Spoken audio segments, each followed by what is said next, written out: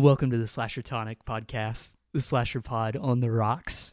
I'm your host, Troy Roulette, self-proclaimed slasher enthusiast, and I like to say I'm a sadist too, because I make my friends who aren't as much slasher enthusiasts as I am watch the movies and talk to them, or not talk to them. I guess you are kind of talking to them. I mean, I'm talking with you. You're talking with me about them.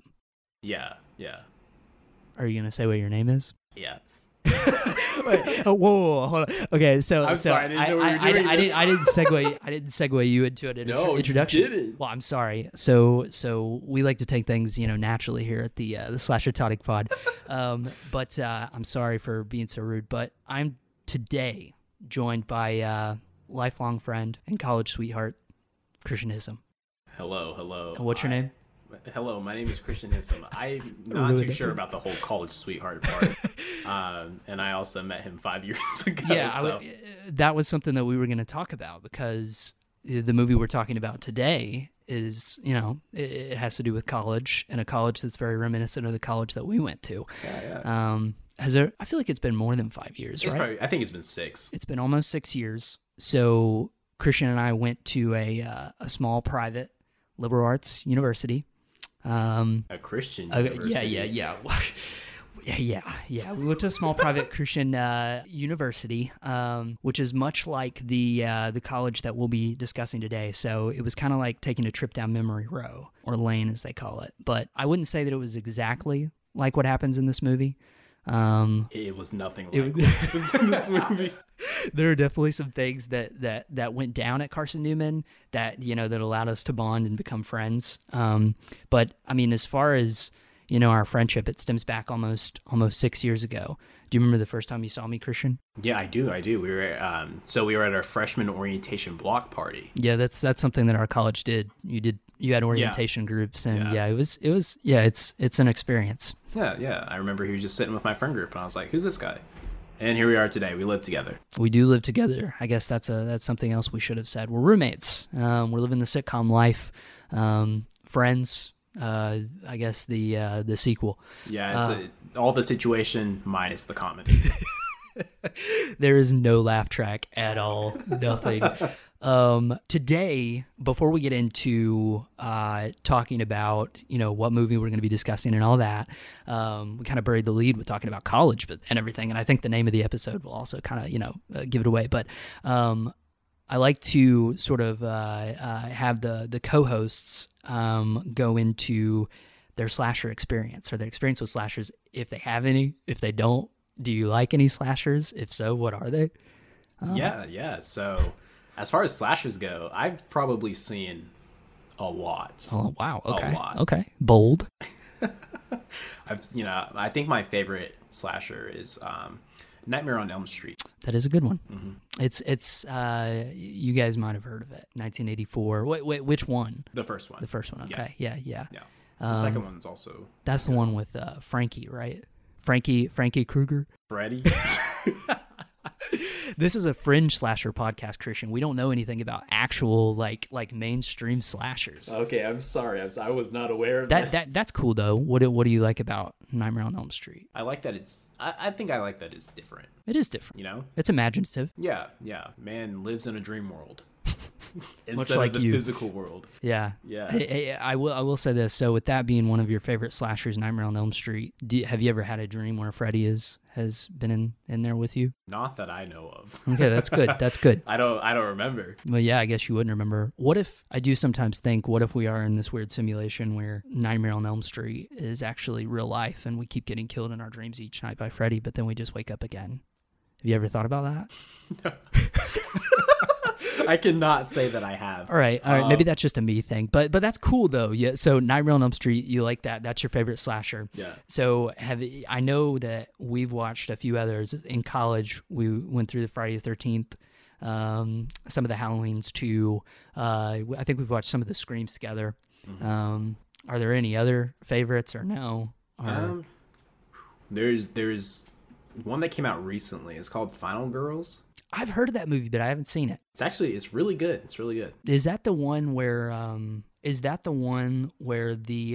takes place like after the girl I might be thinking about a different movie. Is it like it follows the final girl after she's been, or no? Okay, it's not that. Okay, so yeah, tell me about this one. Like, it's this group of friends, right? They go to see this movie, and one of the friends, her mom she plays the final girl in the movie, and then they get sucked into the movie.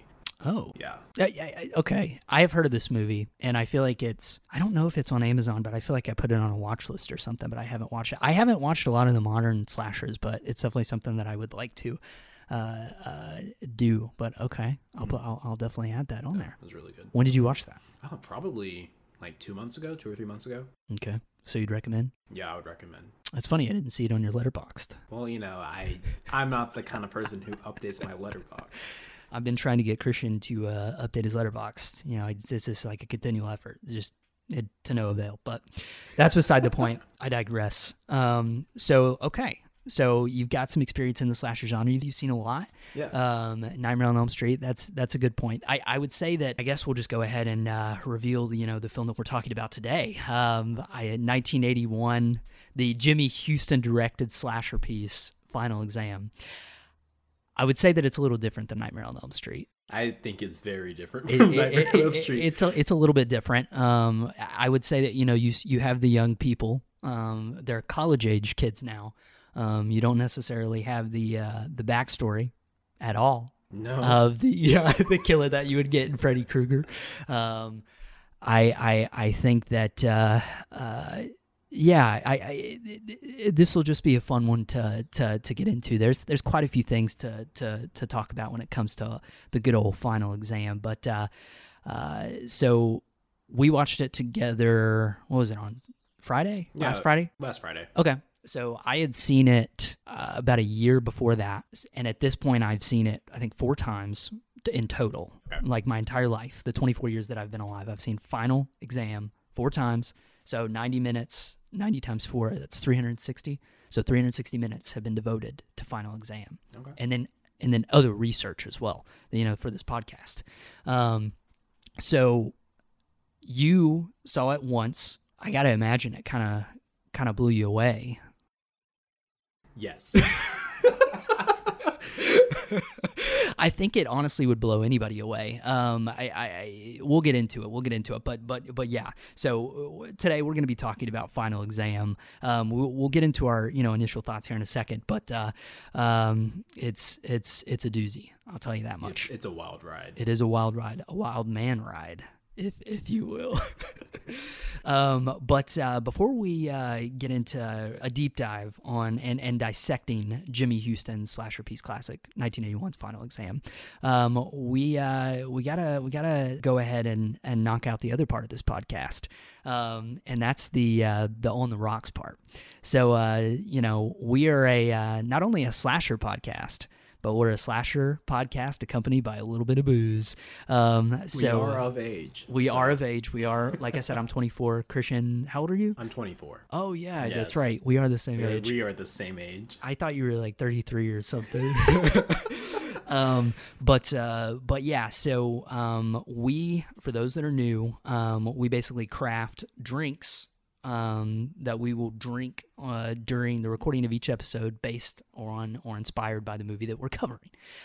So the drink today is inspired by Jimmy Huston's 1981 Final Exam. And, should I go ahead and tell them what it is, Christian? Go for it. Well, today, and you guys feel free, you've probably already seen it on the socials and everything, but if you haven't noticed already, we are sipping on today is what we are calling the Lanier College Saint Dog. Now, before I get into explaining the ingredients, there's so many. I'll get into the explanation as to why it's called the Lanier College Saint Dog. So Lanier College, obviously, because that's the college that primarily the film takes place at. So there's that, and then there's a Saint Dog aspect. You're asking yourself, Troy, what the hell is a Saint Dog? Well, you want to know about deep dives. So I've been analyzing every nook and cranny of this movie, and I've noticed a flaw in Final Exam. Well, it may not be a flaw. It'll be up to the listener to decide for to us to talk about. But if you're very familiar with Final Exam, you'll remember that a very, very heartwarming, endearing character, Pledge Gary, is doing the evil deed or carrying out the evil deed of stealing the exam. Do you remember what class it's for? I was led to believe that it was the chemistry exam that they had already taken. Now, see that it would not it would not surprise me if that were the case. But because they've already taken the chemistry exam, but so also, you have to think they go to like a D6 school. They do go to a D6 school, so it's like maybe it's like a chemistry exam in 2 parts. I don't know. Yeah. So Pledge Gary is going to steal an exam for Alpha Gamma, the fraternity he's rushing for, and trying to get initiated into. But he quite literally sneaks or jumps over. I've never seen a classroom like this. Have you? Like one where there's like there's a door, but then there's a ton of space above the door. Yeah. I've never seen that, but basically it allows a little hoodlum like this guy to a little I don't know what you would, a little what? A ruffian. A ruffian, yeah, to basically hop and grab the test. But anyways, in that moment when he is hopping over the door into the classroom, you see on top of the door a little piece of paper that says "Go Saints." Okay, so you're led to think, okay, maybe this is the Lanier College mascot, the Saints. But later on in the film, when Radish is in the locker room, or no, it might be Mark. Regardless, when they're in the locker room, you see football jerseys up on one of the top lockers that says "Dogs" on the jersey. So, so we have two theories here, two possibilities. One, there's a lack of continuity here. And there was maybe some debate on set about, what the mascot for Lanier College was. So one just said, okay, it's going to be the Saints, and maybe like the script supervisor just totally forgot, and they didn't even think about it when they were coming up with the production design or like dressing the locker room with the jerseys that say "Dogs," or maybe the professor. This professor's office, whatever professor this is, because I don't think it's the chemistry professor. I don't think it's old Dr. Reynolds. They might be a New Orleans Saints fan, and maybe that's the case. And then Lanier College is just maybe the Bulldogs or the Dogs. I don't know, but it's not tracking. I was just gonna say their college is in North Carolina, isn't it? Yes, it is in North Carolina, but I don't know if the film really wants you to know that. I don't know if final exam is like, we're in North Carolina. Well, but they say it. Do they? Yeah. Do they? The sheriff says it. Man. Okay, I missed that. Now I know that like the sheriff has like a little patch on the side of his uniform. Maybe I should have looked at that a little bit more. But I knew that it was filmed in North Carolina. But I was thinking that it could just be like a phantom college that takes place, anywhere, everywhere. But yeah, so that's why it's called the Lanier College Saint Dog, because there's some confusion about whatever the mascot is for Lanier College, because on the professor's door it says "Go Saints," and in the locker room there's jerseys that say "Dogs" on it. So I don't know what's going on. We're gonna have to get Jimmy Huston, the director, on the podcast, and we're gonna have to really ask him. Call him up. Yeah, call him up, expose style. But okay, so what's in this Lanier College Saint Dog, Christian? Well, we've got it in hand. I think my ice has not really melted fully yet. It doesn't even clink anymore. I just took a drink. So the Lanier College Saint Dog is, please drink responsibly if you're drinking along with us. It contains Irish whiskey, inspired by Radish and his final exam tradition of drinking Irish whiskey during every final exam period, I guess. So that's ingredient number 1, any brand of Irish whiskey. Number 2, off-brand Coke, inspired by, well, I should say this, and this, I don't want to jump the gun here, but let's just say this movie has kind of an off-brand discount quality to it, and I think we would be remiss if we used a name brand. So we'll get into why, but you have to use Irish whiskey and an off-brand Coke, so a cola or whatever, which is inspired by the off-brand, nature of the movie. And then also, you'll remember that Courtney goes to a vending machine in the movie and grabs a Pepsi Cola. There you go. So that's inspiration number 2, ingredient number 2. The third inspiration is going to be cherry grenadine. So you've got Irish whiskey, then you've got off-brand Coke. I'm forgetting 3 ingredients, Christian. and you've got cherry grenadine, inspired by 2 things. You can look at it this way. It's A, either inspired by the blood that's spilled in the movie, or B, imagine that Wildman has removed his whipped cream covered jersey, and it's wet, and you're wringing it, and all the red jersey dye is just sort of seeping into the drink and the Irish whiskey and the off-brand Coke, and that gives it that extra, pun intended, cherry on top flavor. You say with his whipped cream? Well, yeah, because when Pledge Gary has his his true, big moment, true. he literally we'll talk about that, but yeah, so that is all the contents of the Lanier College Saint Dog: Irish whiskey, off-brand Coke, and cherry grenadine. What do you think, Christian? It's pretty good. It is pretty good. I will say that. I think it's our best one yet. We haven't done that many episodes yet, but I think it's one of our best. It's one of our best. But yeah. So feel free. I hope you're drinking along with us. Maybe you're just drinking some water, some lemonade. We don't mind, but please drink responsibly. But yeah, so we've covered a little bit about us, our backstory. I mean, I don't really ever go into my slasher enthusiast history because you can't question it. It's just I'm a self-proclaimed slasher enthusiast, and I can't really go into it too much. So I'm just here to learn about you, Christian, and final exam. It's perfectly fine. Perfectly fine. Okay. So we've covered you, Christian. We were college sweethearts. I don't know. We were. We're friends. We're roommates. They were roommates. So we went to college together. We talked about your slasher history. We talked about the movie that we're going to be talking about today a little bit. Final Exam, 1981, Jimmy Huston directed slasher piece. And then we talked about the booze that'll be accompanying us on this journey. So before we get into our segments and really start dissecting this film, let's talk about our initial thoughts, Christian. I'll throw it over to you. Initial thoughts, nothing too maybe a Just paragraph, vague, 3 to 4 vague. sentences. Yeah. Okay. Yeah. Okay. Tell me what you think of Final Exam. So, what I think is, I know it takes your breath away. All I'm gonna say is it could have been better. Come on. I mean, what do you want me to say? That it could have been better. It lacks. Okay. Yeah, we'll talk about it. So it could have been better. Yeah, it could have been better. It lacks character depth. There's no character story. I didn't feel anything for these people. Yeah. Yeah. That's fair. I disagree with you to one point on one character. Well, yes, there was one character that was like, man, I hope this person does not die. Yeah. And it happened. Yeah. Okay. So you think that it could have been better. Yeah.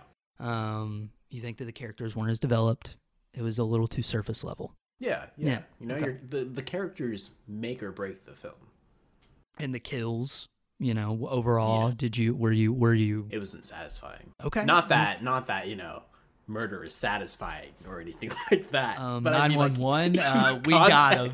In the context of the movie, right. They Yeah, weren't that's what you go to these movies for in a lot of ways. I don't want the police coming around here. Yeah. No, I think it's okay. This is recorded. We might edit that out. We're not gonna edit that out.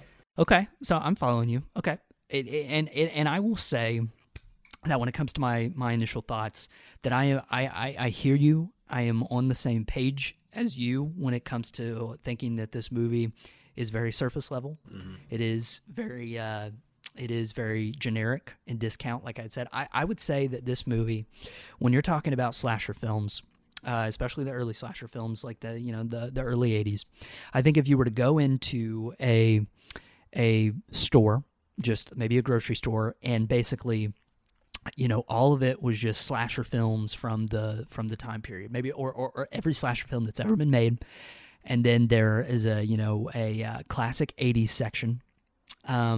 where you've got, your Nightmare on Elm Streets, you've got your Halloweens, you got Texas Chainsaw Massacre, Friday the 13th, you've got, some of these more, mainstream horror films that really, stood the test of time. And then I think you've got, how you have those discount bins. Oh, yeah. I think that this movie, Final Exam, has a very discount quality to it, an off-brand discount quality that I think you would find in one of those off-brand bins. But at like the bottom of the bin. The bottom of the bin, okay. Yeah, maybe a little more towards the middle. Okay. But definitely towards the bottom. Okay. And I will say this, and that I've been held hostage by Final Exam for the last couple of days. I've analyzed all 2,478 frames, every nook and cranny, and I think that I've become victim to a little bit of Stockholm syndrome, Christian, because I think I've come, the more that I've watched, the more that I've learned and researched, the more that I've come to appreciate this movie. And I won't go into it too much, but I will say that sort of the idea of this sort of this generic surface level, what you see quite literally is what you get mentality is sort of infused into every fabric of this film's being.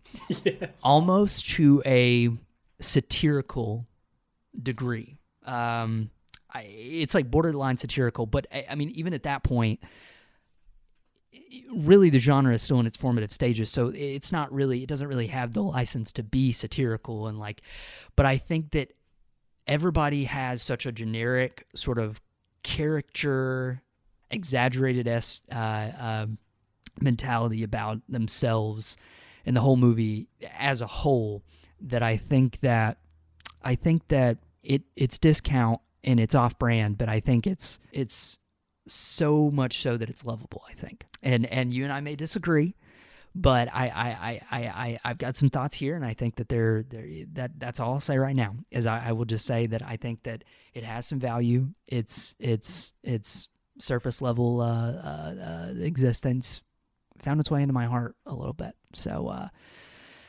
those are our initial thoughts, but we can't always agree on everything, Christian. That doesn't make for good, podcasting. No, it's perfectly fine. He literally has a knife pulled right now. Do not. He's waving it at me. I think what we need to do, we need to hop on into the bar, and we need to find some witnesses just in case Christian tries to come at me.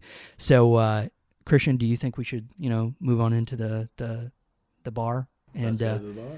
Yeah, let's go to the bar and let's talk to our old bartender friend Hollis. And he's going to tell us a little bit about the making and the backstory for the film in a segment that we like to call Hollis the Bartender. Wow, coconut liqueur. I never had a coconut liqueur. What do? You take it straight or on the rocks? Well, anywhere you like it. Not for children. Silly thing to put on a liquor bottle. Okay, so we're here with old Hollis, and he's given us some good context, some good information when it comes to the behind the scenes, the making of this film. So as far as the research goes, so what I've come up with, this was an interesting project. When I say that a discount generic surface level value is sort of infused into every aspect of this film's being, that also applies to the making of it too. There's not a lot of information. There's not a ton of information. There's not like a making of Final Exam or anything like that. There are some interviews with actors, especially Joel S. Rice, who played Radish in the film. But yeah, there's commentary from Joel S. Rice, like interviews with him, like podcasts, stuff like that, where he's given a little insight, and like there's stuff on IMDb and Wikipedia and things like that. So I've compiled some information that I've gathered. So as far as the making of the film goes, it was shot in 6 weeks from September 15, 1980 to October 25th, 1980 at EO Studios in Shelby, North Carolina. with some additional photography at Limestone College in South Carolina and Isothermal Community College in North Carolina. Honestly, Christian, I didn't expect you to go into the behind the scenes of it too much, or maybe you didn't go to the behind the scenes because I was going to do some trivia with you on North Carolina, the state in which it was filmed, and I was basically going to play a little drinking game with you and try to guess which state it was filmed at. I'm so sorry. I had it all worked up. I had, New Hampshire, Iowa, North Carolina, Pennsylvania, and Louisiana here. Where do you think it was filmed, Christian? North Carolina. When you don't even have to drink now. Where's the fun in that? Whatever. It's okay. It's okay. It's my fault. I apologize, everyone. You did too much research, Christian. I was trying to put you to the test. I was trying to give the audience, what they want. I just watched the movie. That's all I can ask. But, so yeah, it was filmed over the span of 6 weeks in North Carolina. In the summer into early fall of 1980. Now, to have sort of a context of this movie at the time, so this film was made in 1980. So this is it's not pre-Friday the 13th. So the interesting thing about this movie is, so Halloween came out in 1978, and this is where a lot of these early, 1980, 1981 slasher films, they were sort of taking their inspiration from Halloween and sort of the template. Friday the 13th, the first one, released in May of 1980. So I think this particular movie, Final Exam, shares more of a sort of a spirit with Halloween than it does Friday the 13th. But I would say that, in writing this film, Jimmy Huston, writer-director of 1981's Final Exam, was probably aware of Friday the 13th's existence, and I think this is one of those films that is sort of spawned kind of probably from not only Halloween, but Friday the 13th as well. He was probably at least aware of it. It was in his consciousness, things like that. But that's sort of where we're at. I mean, it's pretty early as far as the slasher stages goes. I mean, 1980, you've got Friday the 13th. You've got movies like Prom Night released that year, I think in like July. So there might have been some influences there on sort of the making of and things like that. But I mean, at the end of the day, I think it was just a cash grab. At that point, the slasher genre was starting to take its form, and people were like, "This is a moneymaker," and we'd be crazy not to get on board with this. But essentially, this movie, as far as like the conceit of it and things like that, I don't have a lot of info on that. I do have some info on sort of as far as like the road to the making of. I don't have a lot of information on that, but if anybody does, please let us know. But I do know that the film, obviously, I've said it multiple times, Jimmy Huston, writer and director. So he wrote the screenplay, he directed it, so it's his baby.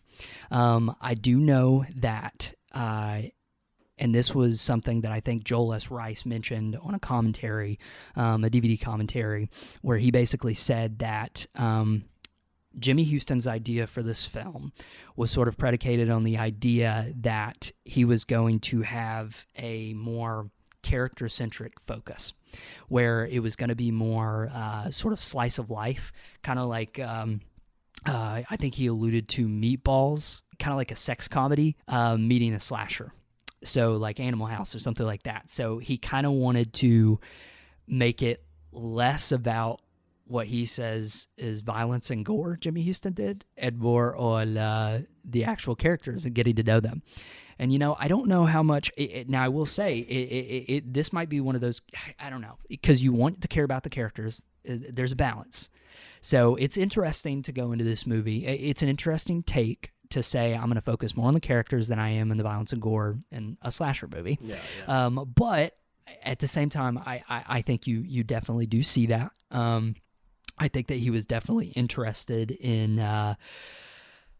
sort of getting at that more character-driven slasher, rather than one that was just in your face, blood, gore, and then you're just like rooting for the killer. And I think I can appreciate that. I think that comes across pretty well when it comes to the characters and stuff like that. But as far as Jimmy Huston goes, have you heard of, Christian, have you heard of any of these films? So Jimmy Huston, he's also directed films such as The Wharf Rat. You heard of it? Nope. Okay. That's a blind spot for you. My breast. Oh God, the drink's getting to me. My best friend is a vampire. No, Heard of that? I have not. How about SIBO? Nope. Death Driver? No. Dark Sunday? Nope. Well, Christian, it sounds like you've got a lot of Jimmy Huston catching up to do. But yeah, so Jimmy Huston has also directed those films. I have not seen any of those, but maybe look. I mean, You're calling me out? Man, I am the slasher enthusiast. I don't think there are any other. I don't know if there are any. Maybe My Best Friend is a Vampire. Maybe that has some slasher-like tendencies in it. I don't know. I mean, it's not my job to watch it. Dark Sunday sounds pretty. I did not look into the movies themselves, like specifically. So maybe you're right. Maybe that is another slasher. But Yeah, you're trying to make me look like a fool on this podcast. I mean, it's working, right? Dang, I know where you sleep, man. I'm just kidding. I love you, Christian. So basically, those are some other films that old Jimmy Huston was responsible for. But yeah, he was sort of wanting to get at a slice of life aspect, a slice of lice. I can't Today, Junior. a slice of life approach to the characters in the film rather than blood and guts and things like that, which I think he definitely does succeed in. Whether or not it's good, we'll talk about that.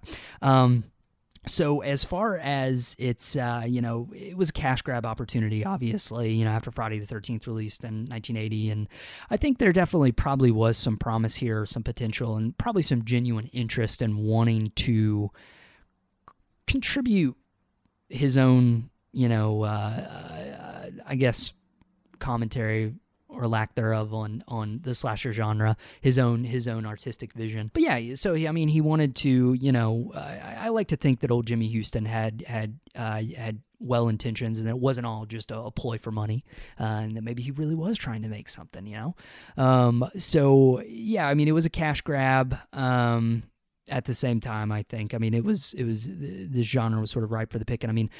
It was made on a budget of $363,000, grossed around $1.3 million at the box office, which isn't terrible. It's not great when if you measure it up to the more mainstream slashers of the time, but I would say that it made a pretty good return on investment. I would be interested to know sort of because I think what you didn't you look at the inflation on that, and it was like 363,000 was like $1 million or something. Yeah, it was like right over $1 million. Okay, so they had quite a bit of money. Halloween was 300,000. I think it was less. So I'm not comparing the two, but they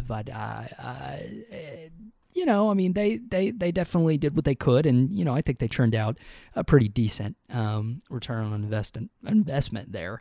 One fun fact about this: it released in June of 1981, and as far as it releasing nationwide goes, because I think it had sort of a limited release in like February and March, or like late winter or early spring, but then it released nationwide, and it eventually made its way to number 7 at the box office. Oh wow! Number 7, Christian, joining the ranks of Raiders of the Lost Ark. Have you heard of it? Yes. You might have heard of it. Clash of the Titans, Superman 2, Cheech and Chong's Nice Dreams. Those are just some of the movies that Final Exam was standing out amongst the rest with. Now, I don't know if some of those movies were also in I would like to imagine that Raiders of the Lost Ark, I think Raiders of the Lost Ark grossed like $360 million. Yeah. And in 1981, that's really good. But yeah, so it was up there with the big dogs, and it was ranked 7 at one point. So you got to give it credit for that. But it wasn't number 1. It wasn't number 1, no. But whoa, take it easy on my son. Final Exam, all right? Don't be mean to him just yet. So yeah, it's 1980. We're gonna go out, make a slasher film. We're gonna make one at a college. We're gonna do a little bit of a merge between a teen sex comedy and a slasher. And I think that was sort of the conceit of the film. As far as the cast goes, it was mostly comprised of LA stage actors. So a lot of them were UCLA students. I know the film was mostly shot in sequence. So literally when the character died, they would be done. So, that's a cool way to do it. And the crew was utilized as extras. So pretty much all of the additional students that you see are pretty much members of the cast and crew. There's also a character. Do you know of any main characters that belong to the cast and crew? Because it'll be a surprise because I can surprise you. Let's see here. Main characters? Someone. Coach. No, but that's a good guess. No? That's all I'm giving you. Okay. That's all I'm giving you. But yeah, so the crew is used as extras. I don't know if it was independently produced. I know it was produced through MPM, Motion Picture Marketing. But I know that, like, basically on the film, it was produced by John L. Chambliss and Myron Measle. Oh. And John L. Chambliss directed. He produced Savage Streets. You ever heard of that one? I've seen the poster for that one. I have seen that. I haven't seen the movie, and Myron Measle, he produced films such as It's All True, The Oasis. Ring it a bell. But yeah, so there isn't a lot of information on the making of the film. There really isn't, unfortunately. I would like to read. I wish there were. I would hope that there would be like a book published, maybe on the making of it or something like that. That way we can really take a deep dive into the final exam backstory and everything like that. Oh, that would be interesting. It would, because I think there's a lot of interesting things that you could sort of go into when it comes to this particular film. It's just got a lot of charm. It's got a lot of character or lack thereof, just depending on how you look at it. But one fun fact: so a novelization of the film was written, and that was kind of a common thing. I know they did it with like a bunch of the Halloweens, and I mean, I guess they still do it now. I guess it's kind of a trend to like make novelizations of movies. Like, I've seen it. I know that it does happen, but yeah, there's a novelization of this film. It was written by Jeffrey Meyer in 1981. It's out of print now, unfortunately. But there's Jeffrey Meyer. I did some research on him, and he has no other credits on Goodreads. He just wrote Final Exam. That was his thing. I mean, that's his magnum opus. But basically, the story, from what I read, it expands on the development of the characters. So maybe that's what you need if you're upset with the character development in the movie, because it does expand on the characters. It gives us a name for both the March College quarterback and his girl. Okay. So we learned that their names are Dana and John, and we'll get into that. But I wouldn't have known if I wouldn't have done research on Jeffrey Meyer's novelization. But it went out of print, like I said, but there are 2 copies on Amazon that you can purchase for $70. That's a lot of money. Is it really that much money? Let me ask you this. For a book? For a book, this would give you the key to everything that you're looking for in this movie. No. Yeah. No, we're not editing this out. This would give you the keys to everything that you need to know. Man. When it comes to a final exam. You're telling me you wouldn't spend $70 to learn more about Wildman? No, I would not. I'm gonna be honest. I'm not the avid horror watcher that you are. That's fair. Yeah, that's a fair point. I overstepped. I'm sorry. I know that it was enough to make you watch the movie, and I know that, but I don't know. I think that's the least you could do is you could spend the $70. But that's all I'll say. Or you can maybe buy it for me for my birthday. For your birthday, yeah. But I thought that was an interesting tidbit. Just the fact that there's a novelization on Final Exam out there it's a beautiful thought. Yeah. But I mean, it was a pretty run of the mill making of situation. I know that a lot of the sequences inside dormitories were filmed in like abandoned dormitories that were refurbished and for the movie. So I was thinking about that today, just sort of, and we'll get into it when we get into the atmosphere and the music. But I was thinking about sort of the look of the campus and everything. And the dorms, you can definitely tell they've been abandoned, and maybe they've had a production designer go in there and just put some props in and everything like that. Some of that stuff looks rough, but I mean, it isn't too unlike our college days, our college dorm days. Yeah, but I mean, our doors weren't made out of plywood. There are some very weak doors, I will say that. But yeah, so I mean, I think this is just one of those Jimmy Huston passion projects that just comes together at the end of the day. And as far as all that's concerned, that's sort of a little bit of the history, the making of. I think. It's 1980. Let's make a slasher film. Let's go to North Carolina. Let's take some LA actors and let's make Animal House meets Halloween. and we're going to do it. And as far as the execution and all that, we'll get into that. But have you seen the poster? No. So I'm going to pull up the poster here. So the poster, if you haven't checked it out, I definitely would. But that's the poster right there I'm showing Christian. It's pretty iconic. I think it kind of has that, what you see is what you get. That's what I love about Final Exam. It's up front. It's up front with you about everything.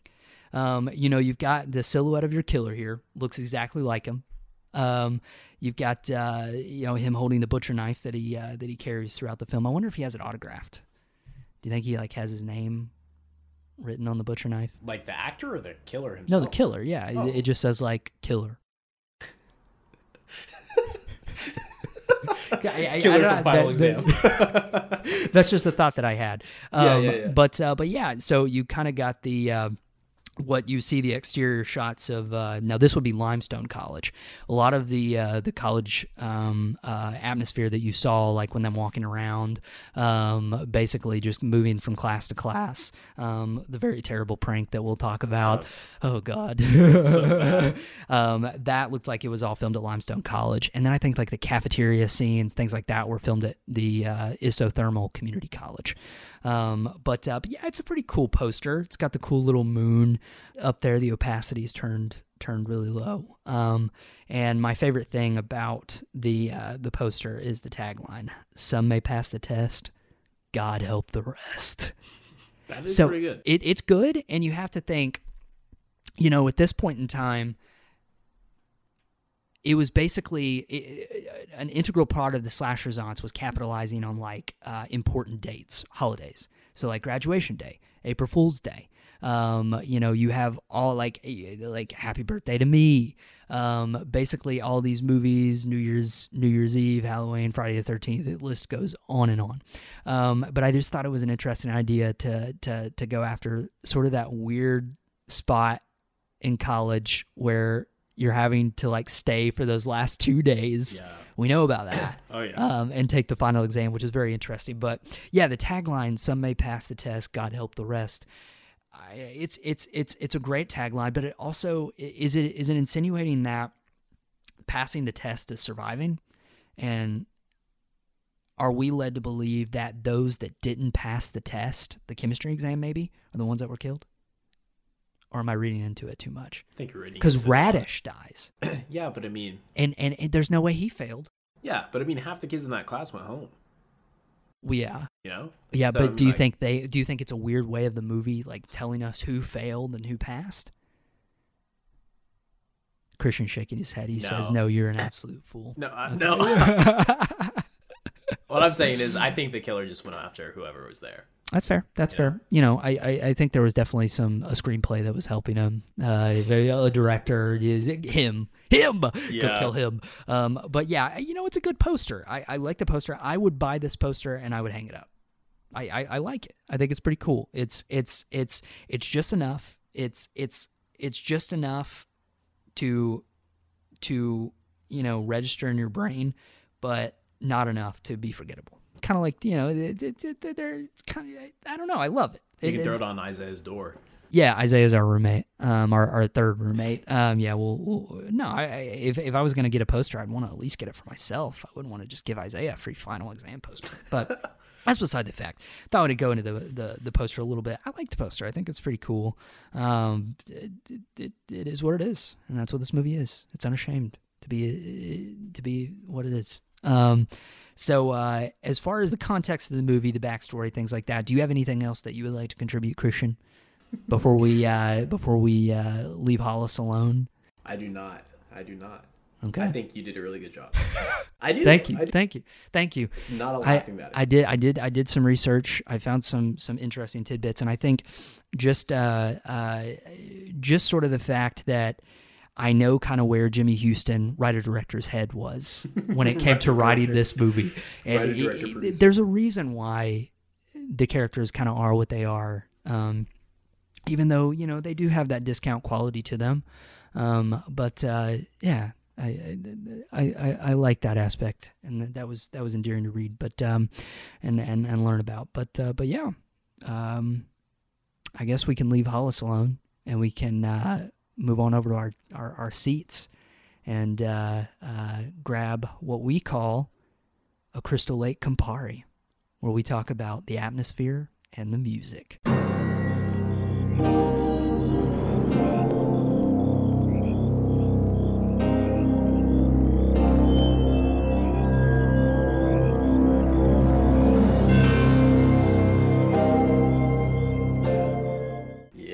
Yeah, all right, we're here. We got our Crystal Lake Campari in hand. Hollis just delivered it to our table. What a nice guy. So, Christian, what would you like to tackle first? Music or atmosphere? Let's do the music first. Do the music first. Okay. So, as far as the music goes, I always like to say that I am terrible when it comes to music and noticing music and recognizing music. I have to basically watch a movie like 2 or 3 times before it even registers like, oh, okay, I'm actually able to focus on the music. So I may not be the best. I did look into the music and the score of the film and things like that and listen to it a little bit. But as far as, the music for you, you're a little bit more musically inclined than I am. What do you have any thoughts on the music? Did anything stand out to you? Yeah. So all in all, I thought that music was appropriate. It was appropriate. Okay. I thought the music was good. Right. For the most part. Yeah. But however, when we first get onto the main college campus and it goes to what's her name in the bell tower? Yeah, the bell Courtney. tower. Courtney Yeah. in the bell tower. Yeah. I could not help but feel like I was watching an episode of Full House. Like it was very it was way too lighthearted. What you were referring to is because I've got the track listing. Yeah. You're referring to the love theme. That's what it's called. Love theme? Love theme. Yeah. Okay. It's the 3rd track. Now, see, and we can talk about this a little bit more when it comes to atmosphere and stuff like that. I would definitely agree with you. I think it has sort of that upbeat, sort of cheesy, sort of sitcom quality to it. Yeah. And you didn't like that. I didn't like that because I will say it's kind of like, like Lori from Halloween. She has her own theme. I think it's supposed to be endearing. It's supposed to be maybe a representation of Courtney, the character. Well, was that her thing? That was the only time I heard that music. It's played in that sequence and then at the very end when she goes on the steps. Okay. So I think it might be her theme. Or it could be that Towers theme. Holy shit. I mean, because that's where she is at the end. Maybe it's the bell tower all along. the real bell tower was the friends we made along the way. But okay, so you didn't like that very much. No. Okay, that's I can get on board with that. I liked it. I kind of liked what it was going for, but I attributed it to Courtney and sort of her character. But I could see it. I could see how it could be cheesy. Yeah. Come off as such. Now, did you like anything else? Did any other sequences or whatnot stand out to you? I mean, not necessarily. For the most part, it sounded like your generic, typical horror movie. Yeah. You have the super fast paced, yeah. It was and I've seen it 3 times last week, so I've been able to really hone in on it.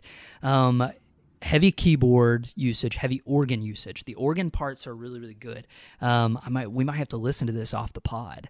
Okay. So it's something that I didn't pick up on first viewing, but then I really started to listen. And you listen to it just on its own. You just throw in some headphones or hook it up to Alexa.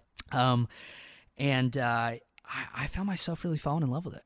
I really did. This score, I'm telling you, there are parts that are uplifting in the love theme, and then there are parts especially with the keyboard and the organ parts in the end are very, very interesting. I don't know how to talk about music, so it's just kind of I liked what it was doing. Because I pulled up the track listing. I don't think you can get a digital copy. There's you can only buy it on vinyl or something like that. But basically, Gary Scott composed the film. Are you familiar with his work? I don't know. I wasn't. Yeah, I honestly have no idea. He made his composing debut with this film, okay. which I thought was even more impressive. Especially when you look at it But I think that Gary had a pretty successful career. I think he did some stuff like into the 90s and stuff like that. But he composed that. I thought he did a pretty good job. As far as the track list goes, I'll read off these names to you, and you tell me if you think these are good names. I've already revealed one, the Love Theme.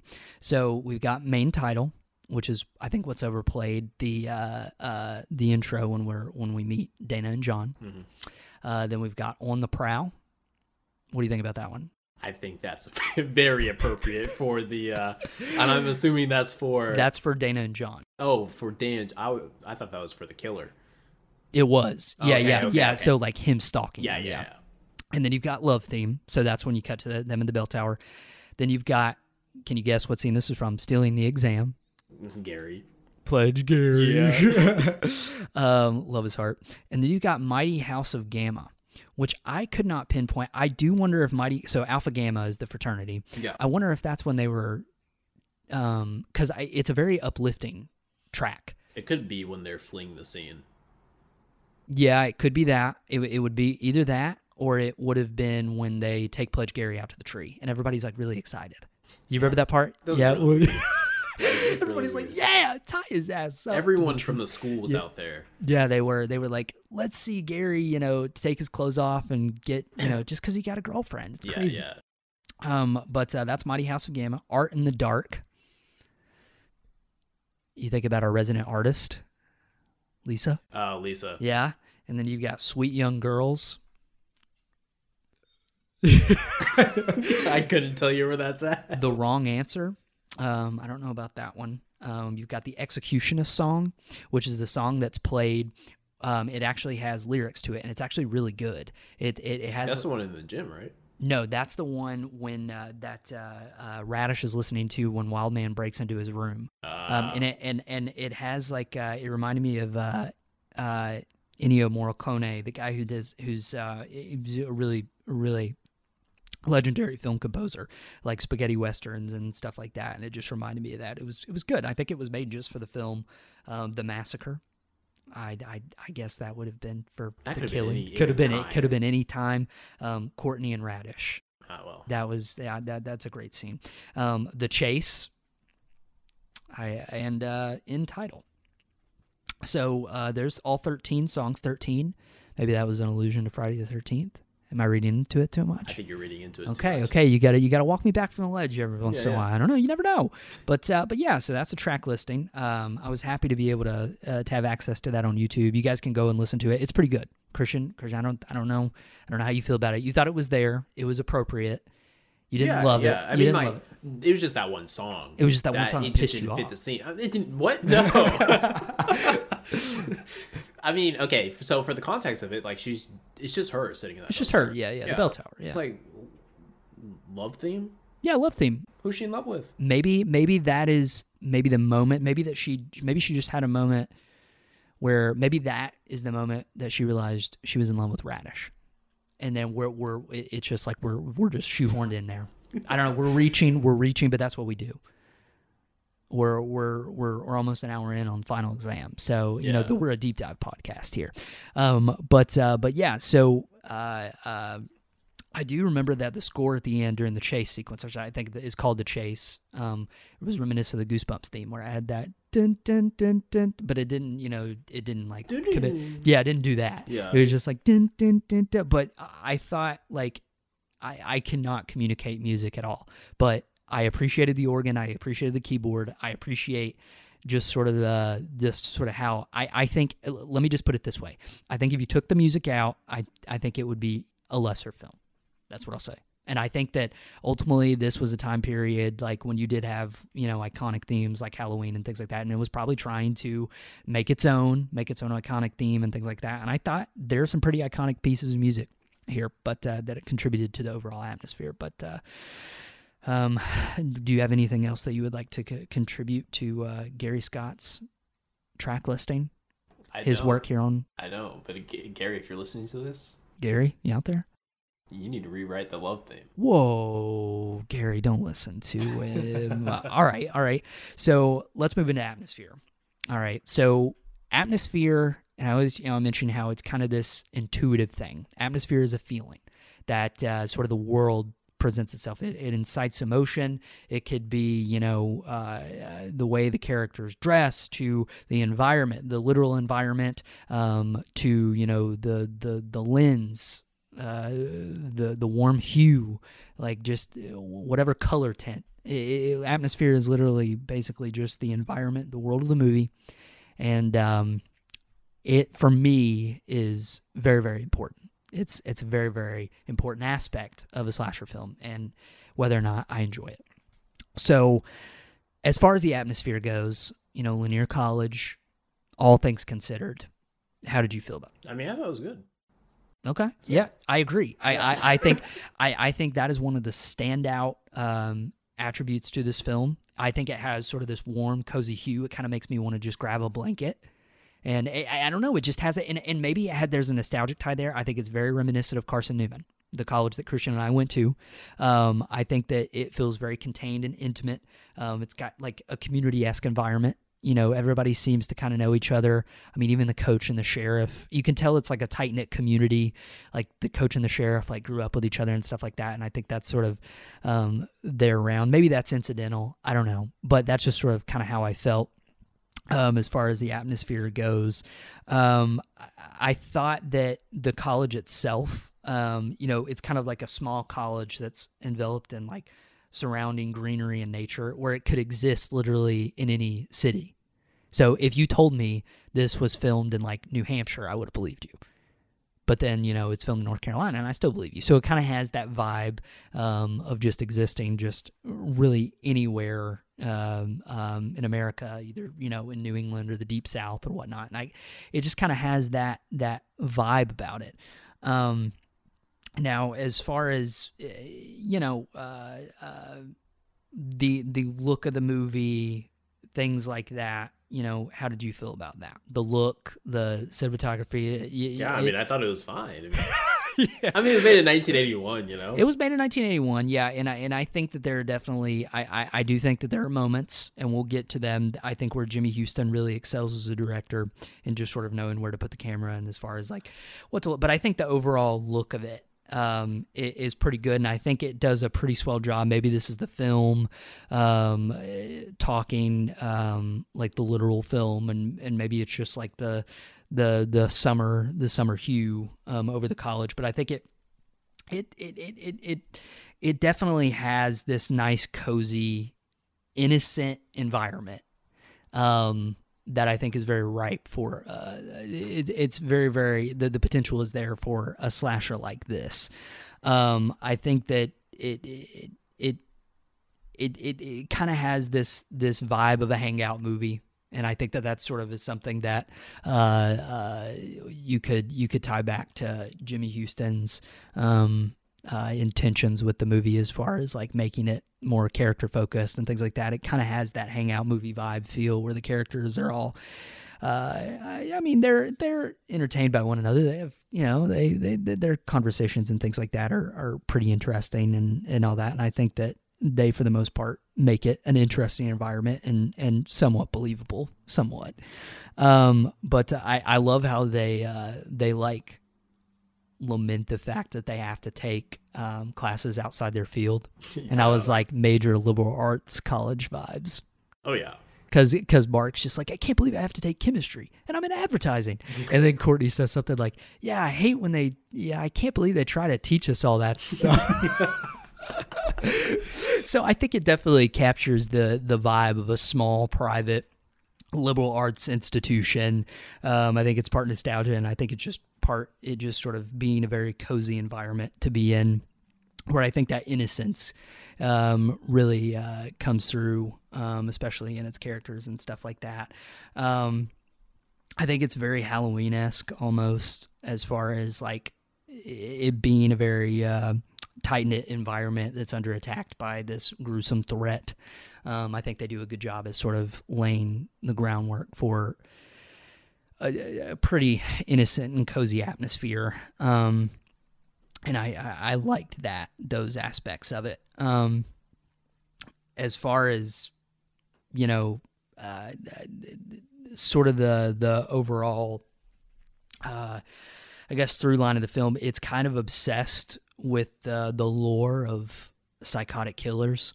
So, like Radish is obviously obsessed with the idea of a murderer, a psychotic, maniac. Yeah. Professor, we'll talk about Professor Reynolds when he talks about Charles Whitman, and obviously the shooting prank.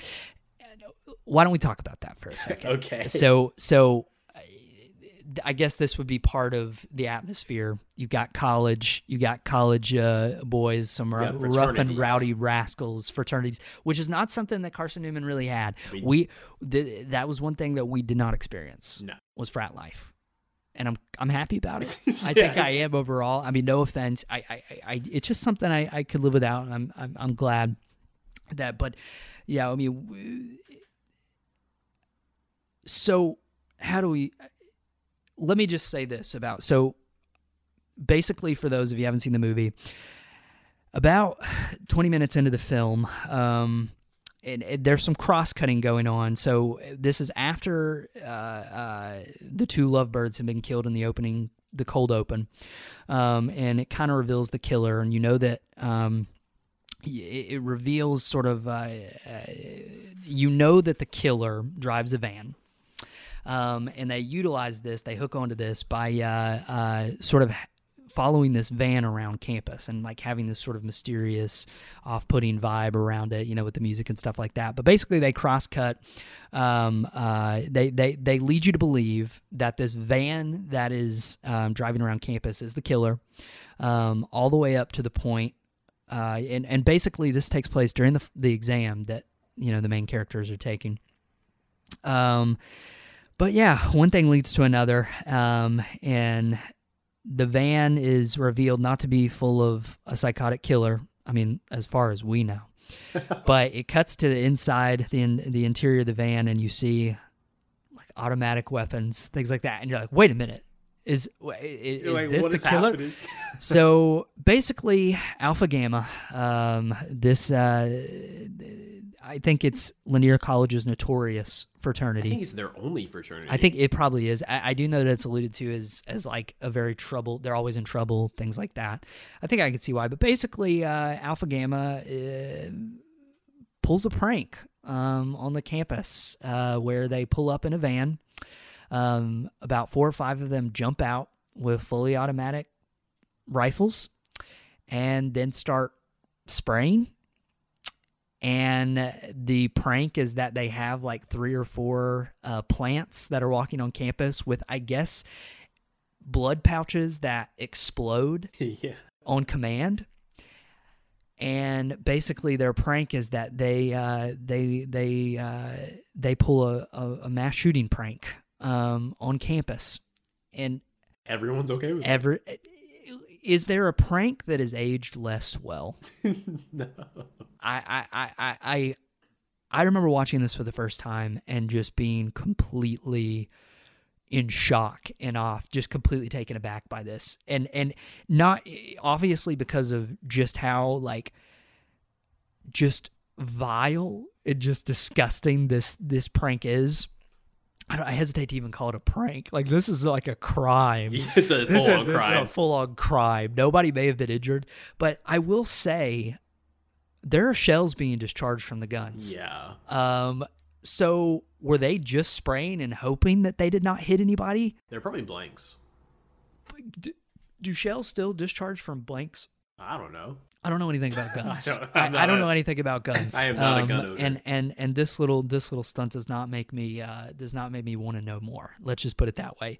But I was really interested in this. I wanted to know why this was thrown in, and I think that when you think about like why this is a part of the movie, like where does this have? I think that in some way or another, like I was alluding to, like the film is sort of obsessed with the idea of a psychotic killer, of just something terrible happening to innocent people, like things that have no motive, things that are just happen. Basically, it's just obsessed with the idea of just a terrible, tragic thing happening through the mode of a serial killer or a killer or multiple. And I guess that's sort of its reason for being there. And I guess it's just there to show us that Alpha Gamma doesn't mess around. I mean, what did you think about this, Christian? I was not expecting it to happen. No, I told you. I said there's gonna be a thing, and there's gonna be a prank in this movie, and you're not gonna believe it. Yeah, no. When we were watching it, I legit, when these people, like, the first, like, swipe by with the people inside the van, I was like, is this a Suicide Squad? Yeah, like, you see, like, the gun and everything.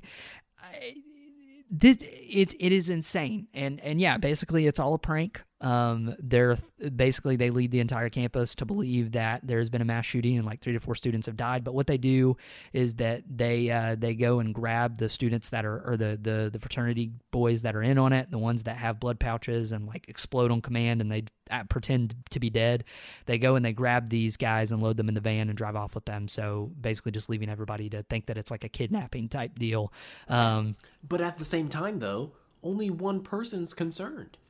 Yeah, no, that's what I was going to say. Oh. No, that's what I was going to get into. Yeah. Is one thing. So this scene is sort of cross-cut. It's taking place during the exam. So our main characters like Radish, Courtney, Mark, Wildman, they're all taking this chemistry exam. And I love how everyone is still taking the exam while like the audible sounds of fully automatic gunfire and students screaming is being heard, and everybody's like, what's going on out there? Yeah. and that's what I was going to say. Like, and you could talk, are we, because basically, like you said, nobody really bats an eye. Are we supposed to believe that word of mouth spread so quick that 5 minutes after this horrifying incident happens, the whole entire campus that is still there is aware of it?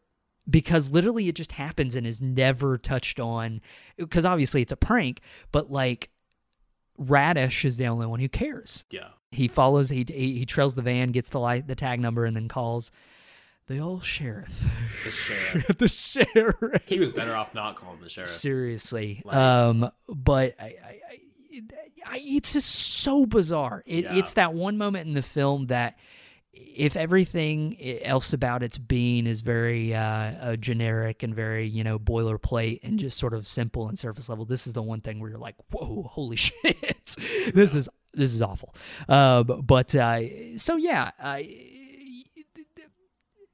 Atmosphere. You definitely get the college life, the warm, cozy college life, quote unquote. But I did enjoy all other aspects. The mass shooting prank aside, I enjoyed the aspect of pretty much everything that it's going for atmosphere wise, and I enjoyed being in the world, and I thought it was a fun place to be in. That was absolutely crazy. But do you have anything to sort of touch on when it comes to the shooting prank? Any other atmosphere things you noticed about the college itself, the characters, before we get into the nitty gritty? No. Well, I think because of that prank, that's like, that was the director's way of letting us know that Steve was also in that fraternity. Yeah. Wait, are you talking about Mark? Yeah, Mark. Mark, okay. Yeah, I'm sorry, he looks like a Steve. No, he's a Steve. Yeah, I mean, literally, you could Greg, Steve, John. No offense to anyone. No Greg, offense. Steve or John. We I love apologize. You guys. We love you guys. I mean, my name's Troy. It's a pretty basic name, but so yeah, and when we get to his character, we can talk about that a little bit. But yeah, he is. That's how you figure out that he basically is in the exam during that time period. He's not freaked out at all. No. When we get to his character, we'll discuss him and just him. But yeah, that is a way of like letting us know that kind of that Wildman and Mark are a part of that fraternity. Mm-hmm. But yeah, that was disturbing.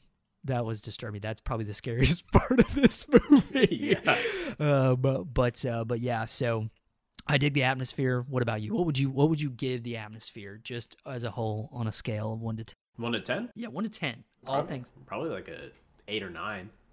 Okay. Yeah. Dang. That's pretty high praise. You don't want to. Yeah. I mean, I mean, as far as a college campus goes, or like a small college campus, it's pretty spot on. Yeah. The only thing, I think the cafeteria was kind of weird. It was like a summer camp cafeteria. Yeah, it resembled that or like a high school cafeteria or something like that. But that, like the cafeteria in my hometown was kind of looked like that, where it had the long tables and circular tables too. But it was still a nice building. It was just, that was kind of strange. But yeah. So you give it like an 8 or 9. Yeah. I mean, I thought it was a pretty fun. Solid. Yeah, if you watch more slashers with me, you'll see some bad slasher spheres. Yeah, and you'll really understand what I'm talking about. But maybe other people are like this. The atmosphere in this movie sucks, but Christian and I, we like the atmosphere. We dig it. It's pretty nice. Good job, Jimmy. And I mean, I think there are moments. It is a competently made film. I will say that. I don't think this is a movie that you can laugh at the direction, you can laugh at the camera work. Like, I think it has some promise here, and I think it definitely has some good spots. But anything else you'd like to touch on for? Oh, can we talk about that water tower area? The water tower. Yeah. Oh, you're talking about the one where Janet. Yeah. Dies. Yeah. Yeah. What about that? Yeah, there was a cool. I do know that there was a cool effect there when we won't talk about her character too much, but I do know that there's a cool effect there when we're talking about direction, when she's going to look for Pledge Gary after she's not going to find him. But there is a cool reveal where the killer. I like what they do with the killer in silhouette a lot of times in this movie. But there is a point where she's looking for Pledge Gary and she hears a noise. Is it a water tower? I think there was a water tower behind it, but I don't know what that structure was. I don't know what it is either. It was just this random concrete structure, just in the middle of their campus. Do you think it's like a maintenance area? Maybe. It had it looked like an observatory almost. Yeah. Maybe it wasn't. I don't know. I would it had almost like water plant vibes to it or something. I don't know. I bet we could, because now that I think was at the community college. Okay. So maybe we could look it up, do some research, and then maybe we could post it to the socials just to give everybody some trivia. But yeah, there was a cool effect there where Janet looks up at what we'll call the water tower, the water plant, whatever, and she steps away and you see the killer up there in the in silhouette just standing there, and she thinks it's Greg, and she goes up there and everything. But it's a pretty cool sequence. It's a cool structure. The bell tower's cool. There's a building that I told you looked like Chambliss, which is very inside baseball for people that don't know what Carson David looks like. But there's a building that looks like the psychology building at our psychology. It looks like the psychology building at Carson David. But yeah. Anything else, Christian? That's it. About atmosphere, music? Nothing else. All right. Well, that Crystal Lake Campari of yours looks to be a little empty. Yeah. So why don't we go over to the bar and why don't we talk about a little bit of ensemble and fodder with what we call bad sex on the beach. 1, 2, 3, 4, 5, 6. I wonder where Mike and Linda are.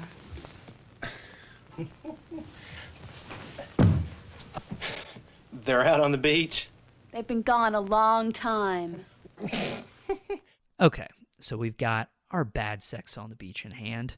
And we thought we would break it down for everyone today by breaking it up into the spared and the not spared.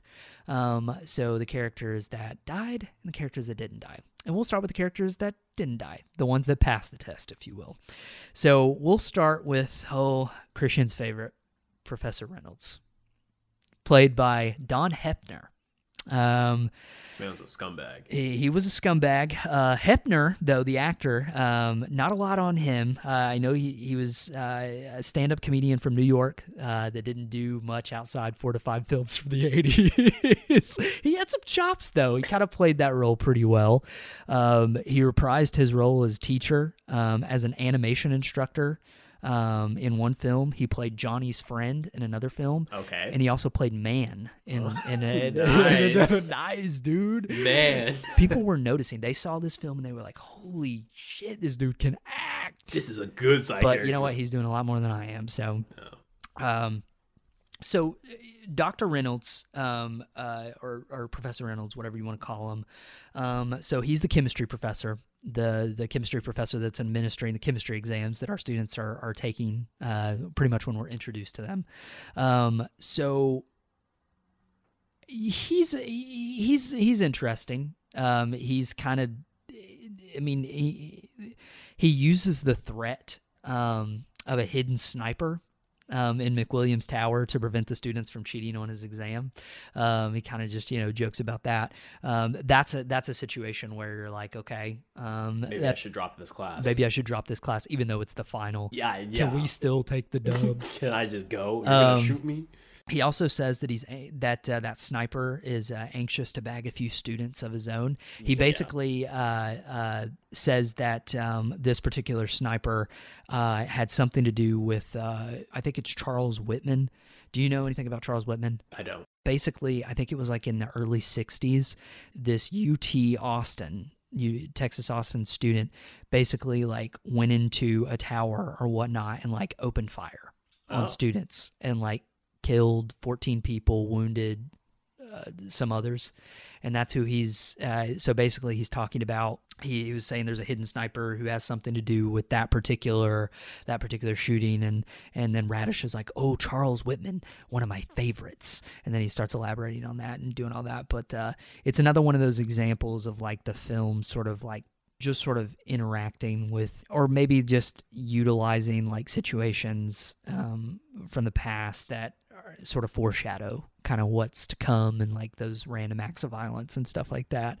But yeah, he's definitely one of those professors who's not afraid to joke about that type of stuff, I guess, and to say, don't cheat on my exam, or we've got a sniper that was tied to a mass shooting that took place 20 years ago, and he's anxious to bag you. So that was interesting, but. Another interesting element to his character outside of that is he's in an undisclosed relationship with one of his students. Yeah, he doesn't want his students to cheat, but he sure is. I think we've got ourselves a hypocrite here. Yeah, this man is a scumbag. I will say about him. Yeah. When it comes to that, yeah, right? This man is, you know those boomer comics where people are like, "Oh, my wife." They just complain about their wives. That's what this man does in front of what's her face, in front of Lisa. Yeah. He goes, "I hope that redheaded wife of mine doesn't find out." I'm like, what? I had that down. Has a redheaded wife. Yes. I'm like, dude, you might want to have a conversation with your wife if you would stoop this low. Well, Lisa also alludes to the fact that she's like 30. At this point, like she says, "What are you? What is she? 30 now?" So I guess maybe this is a relationship with his student that turned into a marriage, and I don't know if they have a family or whatnot. This man's in his 60s. You think so? Either late 50s, early 60s. I would have pegged him at like early 50s. I don't know. We'll have to look up that age. Yeah, he looks old. Well, and he doesn't really play much of a role outside of giving sort of painting the picture that the film wants you to when it comes to sort of alluding to, other tragic shooting events and just having this weird sort of relationship with Lisa that I guess sort of makes her. I think it definitely, and we'll talk about that. I think she sort of he compliments Lisa. I think he compliments her character to sort of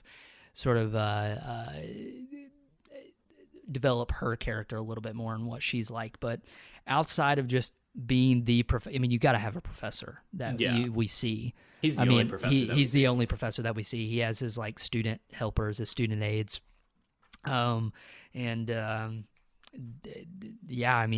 he's basically just your chemistry professor / scumbag. Bless you. We have to see. Christian sneezing.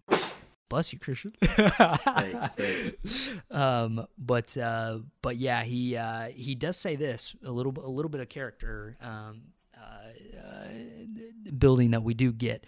Lisa is sort of talking about how she's wanting to leave the school behind, and she's bored and all things like that. And she's like, why don't you get out of here? And he says, Well, I won't leave because I love the sweet girls that throw themselves at me. Yeah. When you hear someone saying that, you call the police. You call the police. Actually, well, I don't maybe know not. I don't even know if you could call the police in this town. Call the police from the next town over. Oh man, I really think these kids were really just screwed from the get go. Yeah, I mean, it just is what it is. But yeah, he's kind of just that character. He kind of does sort of serve to be kind of like that scummy adult that you would see in a teen sex comedy, like one that's just very sexually promiscuous himself, and it's very interesting. But I think he's fun. No, I would not want to like come across. I think in the grand scheme of things, he is the scumbag that introduces us to the other scumbags. Yeah. You know, he's the porter that takes us to across the scumbag waters to the mecca of scumbags. He's Moses parting the Red Sea, taking us to the other scumbags. Oh man, yeah, because I mean we are introduced to Mark and Wildman before the classroom sequence, but I think that's definitely a part where we really see Mark and Wildman really become their own. But yeah, I mean I don't really have much on Dr. Reynolds and Don Hepner, the actor. Do you?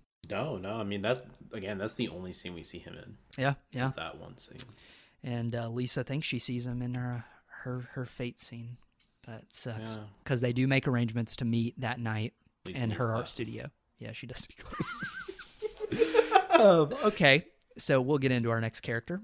Our spared character. The sheriff. God. Played by Sam Kilman. If there was a character that was spared that needed to die, it was him. It was him. Now, I will say, Kilman, I alluded to this earlier in the Hollis the Bartender section when we were talking to Hollis, that the crew would basically play extra roles and things like that. This is one instance where the crew kind of played a main character. Okay. Kilman was the film's dialogue coach. What? Yeah. That says a lot. That says a lot, yeah. So Kilman was the film's dialogue coach. So he's basically on set coaching these actors on dialogue. And didn't really do that much. He was an actor on the TV show Dallas. Have you heard of it? Yeah. And in Return to Macon County. That's just what he was credited for. But I thought that was really interesting. I thought, I think he really sold that Southern accent pretty well. I think he definitely contributes to, I guess, the more that I think about it, the more that it is kind of harder to believe that this does take place in like New England or something. Because I think him, the coach, the security guard, Wildman, I think they all kind of paint the picture of this being kind of a backwoods, and Carolina and Deep South college. But so the sheriff himself, the dialogue coach, that's just funny to me. I just wonder if they were like, man, we need you to be the sheriff. And he was like, I bet he's like a really sweet guy. Yeah, probably. He sold that accent pretty well. I mean, I think he was pretty good at line delivery. He's a master of his craft. He is. I also had on here, what a piece of shit. The character. I'm not saying Sam Kilman. Nah. He shows up an hour late to a reported mass shooting. And I don't know if it's exactly an hour late. It's a long time. So Radish basically trails the van that has what, everyone believes to be mass murderers in it, gets the license plate, calls the sheriff, gets a hold of this guy.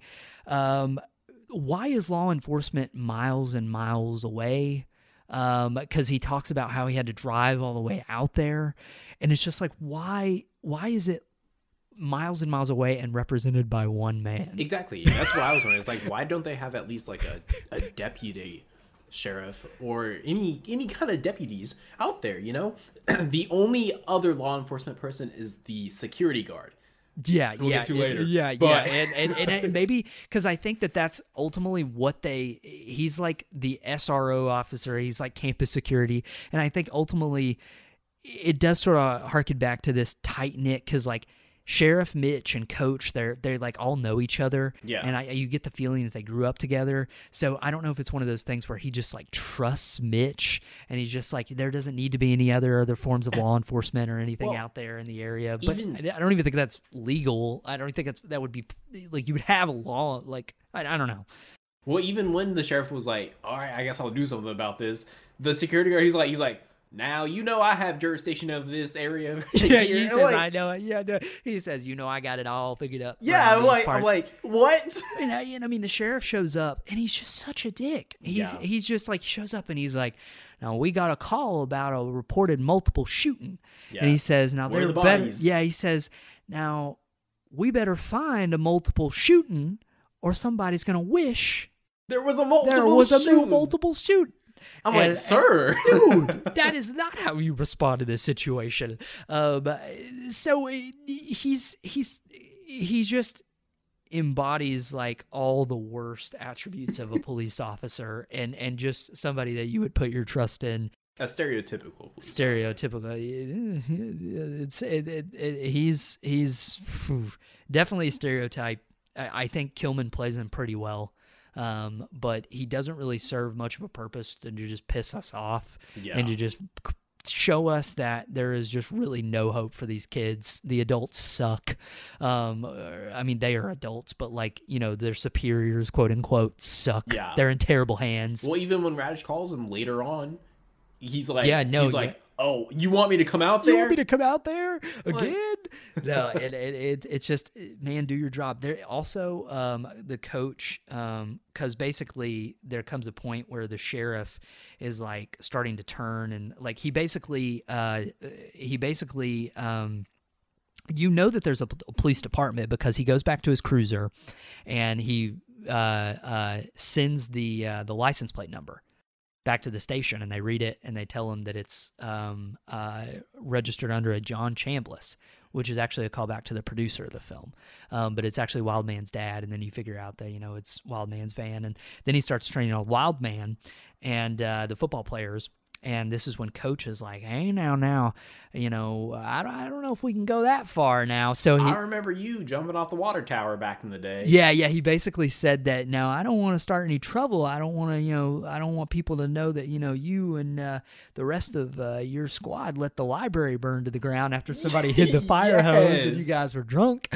So basically this man, if you want a good representation of the local law enforcement, they let the fire, or no, they let the library burn to the ground back in the day. And I guess this is just what Coach uses as a form of blackmail to get him, but to not, prosecute the football players and get them in trouble. But at the same time, it's like, who's Coach going to tell? The sheriff? Yeah, for real. I mean, it's just like, I guess the sheriff is worried that his reputation will be ruined or whatnot. I wonder, like, I guess he's elected. This man was elected. Oh, yeah. So... yeah, that's rough, but yeah, sheriff. It doesn't. He's kind of there to just be kind of a character in this movie to show us that these kids are really not in good hands, and just to present more of a danger than anything else. What about you? Do you have anything else that you had? Yeah, no, I mean, I agree with that. However, I think there's another character that shows that they're even worse at it. Well, we'll get to that. And if you're talking about the character I think you are, then I think we're talking about them next. Okay. So we'll move on from the sheriff to campus security guard. Yes! This man, okay. The campus security guard, Mitch, is an alcoholic. He's a drunkard, yes. Who he sleeps the entire time. He does, and that was something I was going to ask you. So security guard Mitch is played by R.C. Nanny. Okay. He was an actor in 3 films, this being one of them, in the 70s and 80s. So that's the thing that I'm loving about this movie is just these actors, like we're just barely in anything else. It's just like touching the surface. Well, that's how it is with a lot of horror movies. It is, yeah. He's a drunkard. And I was going to ask you, in the end, when Courtney is running away during that chase sequence, is he asleep or dead in the truck? I think he's Do you asleep. think he's so drunk that he's like blacked out? Yeah. Okay. Because, I mean, that's the thing is that I feel like if he were dead, then they would probably have alluded to like a wound or something, or they would have shown us something. But yeah, he's a drunkard.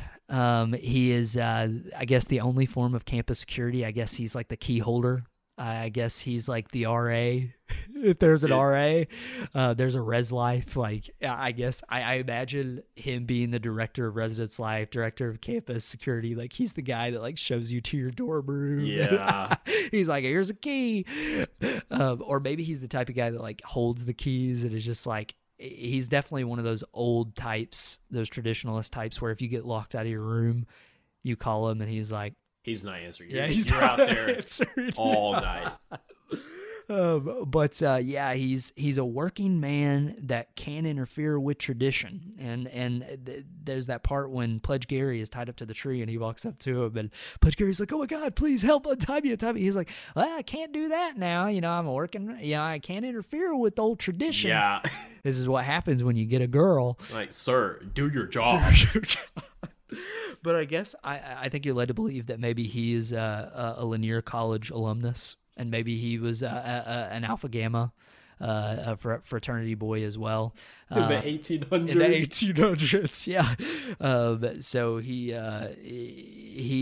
basically is just there to even further embolden the absolute recklessness and negligence of the superiors and the people that are supposed to be caring for these students. So, he definitely has some. He hunts with Coach. You know that he's a hunter, and you know that he's a boozer, and That's it. That's it. That's pretty much it. He's a fun character. I enjoy him. Yeah, as a character, if I would not.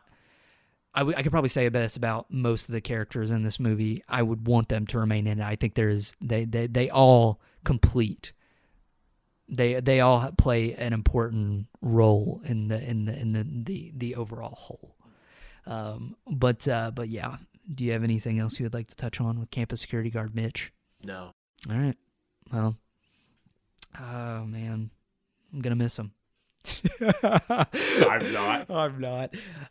So we'll move on to our last spared ensemble character of note, and that's Elizabeth, played by Mary Ellen Withers. Withers didn't do much after this movie. I think this was withered. She withered away. Her career withered. I think this was maybe one of her only screen credits. I just said that she's a major background character. Like that you said that you said earlier that she gets sent off to get Janet when Pledge Gary gets tied up. Yeah.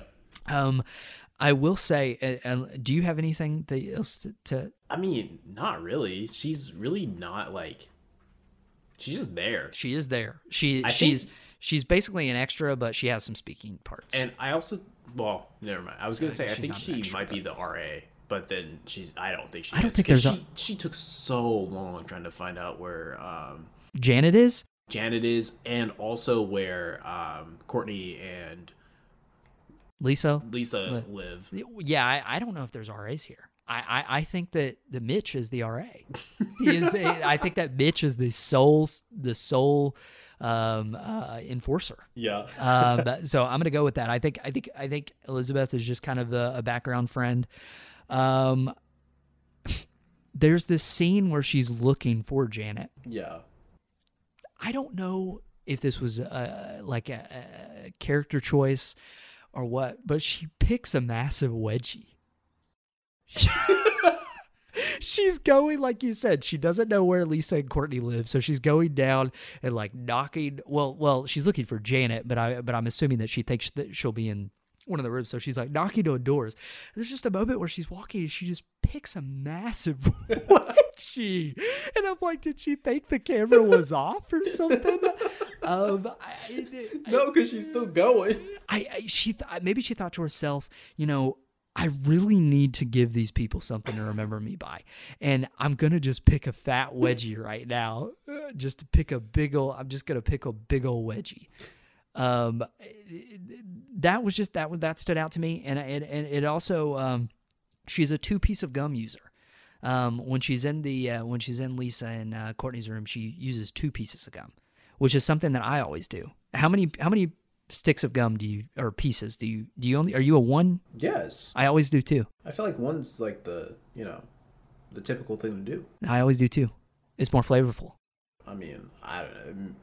The gum I get, 1's good enough. Okay, that's fair. I think that just resonated with me, was just seeing her use 2 pieces of gum rather than just 1. I like that about her. I think that it says she's extra. She definitely was trying to get our attention, and I think it did work to a certain degree. But that's Elizabeth. That's her story. That's final it. exam. Nothing else. She doesn't even. She just leaves. She might have had a stage career afterwards, maybe in theater or something. Because she wasn't a bad actress, I don't think. I mean, she gave us something to remember her by. And if you're out there, Mary Ellen Withers, I saw you. I see you. And I appreciate it. We both see you. We both see you. Check us out on SoundCloud. Yes, SoundCloud. So, before we get into the not so spared characters, do you have anything else that you'd like to say about the spared? I mean, for the most part, the spared characters needed to be not spared. Other than Elizabeth. Elizabeth, yeah, she didn't. She was the only one that was okay. But the sheriff, man, if the killer should have just flown over he should have just hopped on a plane and gone over to the sheriff's office and just taken him out. This definitely is one of those cases where you really, really are upset that none of these people got it. Yeah. I mean, it really does just really make it upsetting that the sheriff didn't get it. The scumbag, Dr. Reynolds, didn't get it. I don't know. But I don't know. Maybe it all had a purpose. Yeah. Meaning, I don't know. But, well, without further ado, I guess we can move on to the lives we lost during Jimmy Huston's 1981 Slasher Piece final exam. In the arms of an angel. So we'll move on to the not spared. And we're going to take this in order of death. Okay. So we'll start out with what we learn in the novelization to be John, the male lovebird that we see in the film's cold open at March College.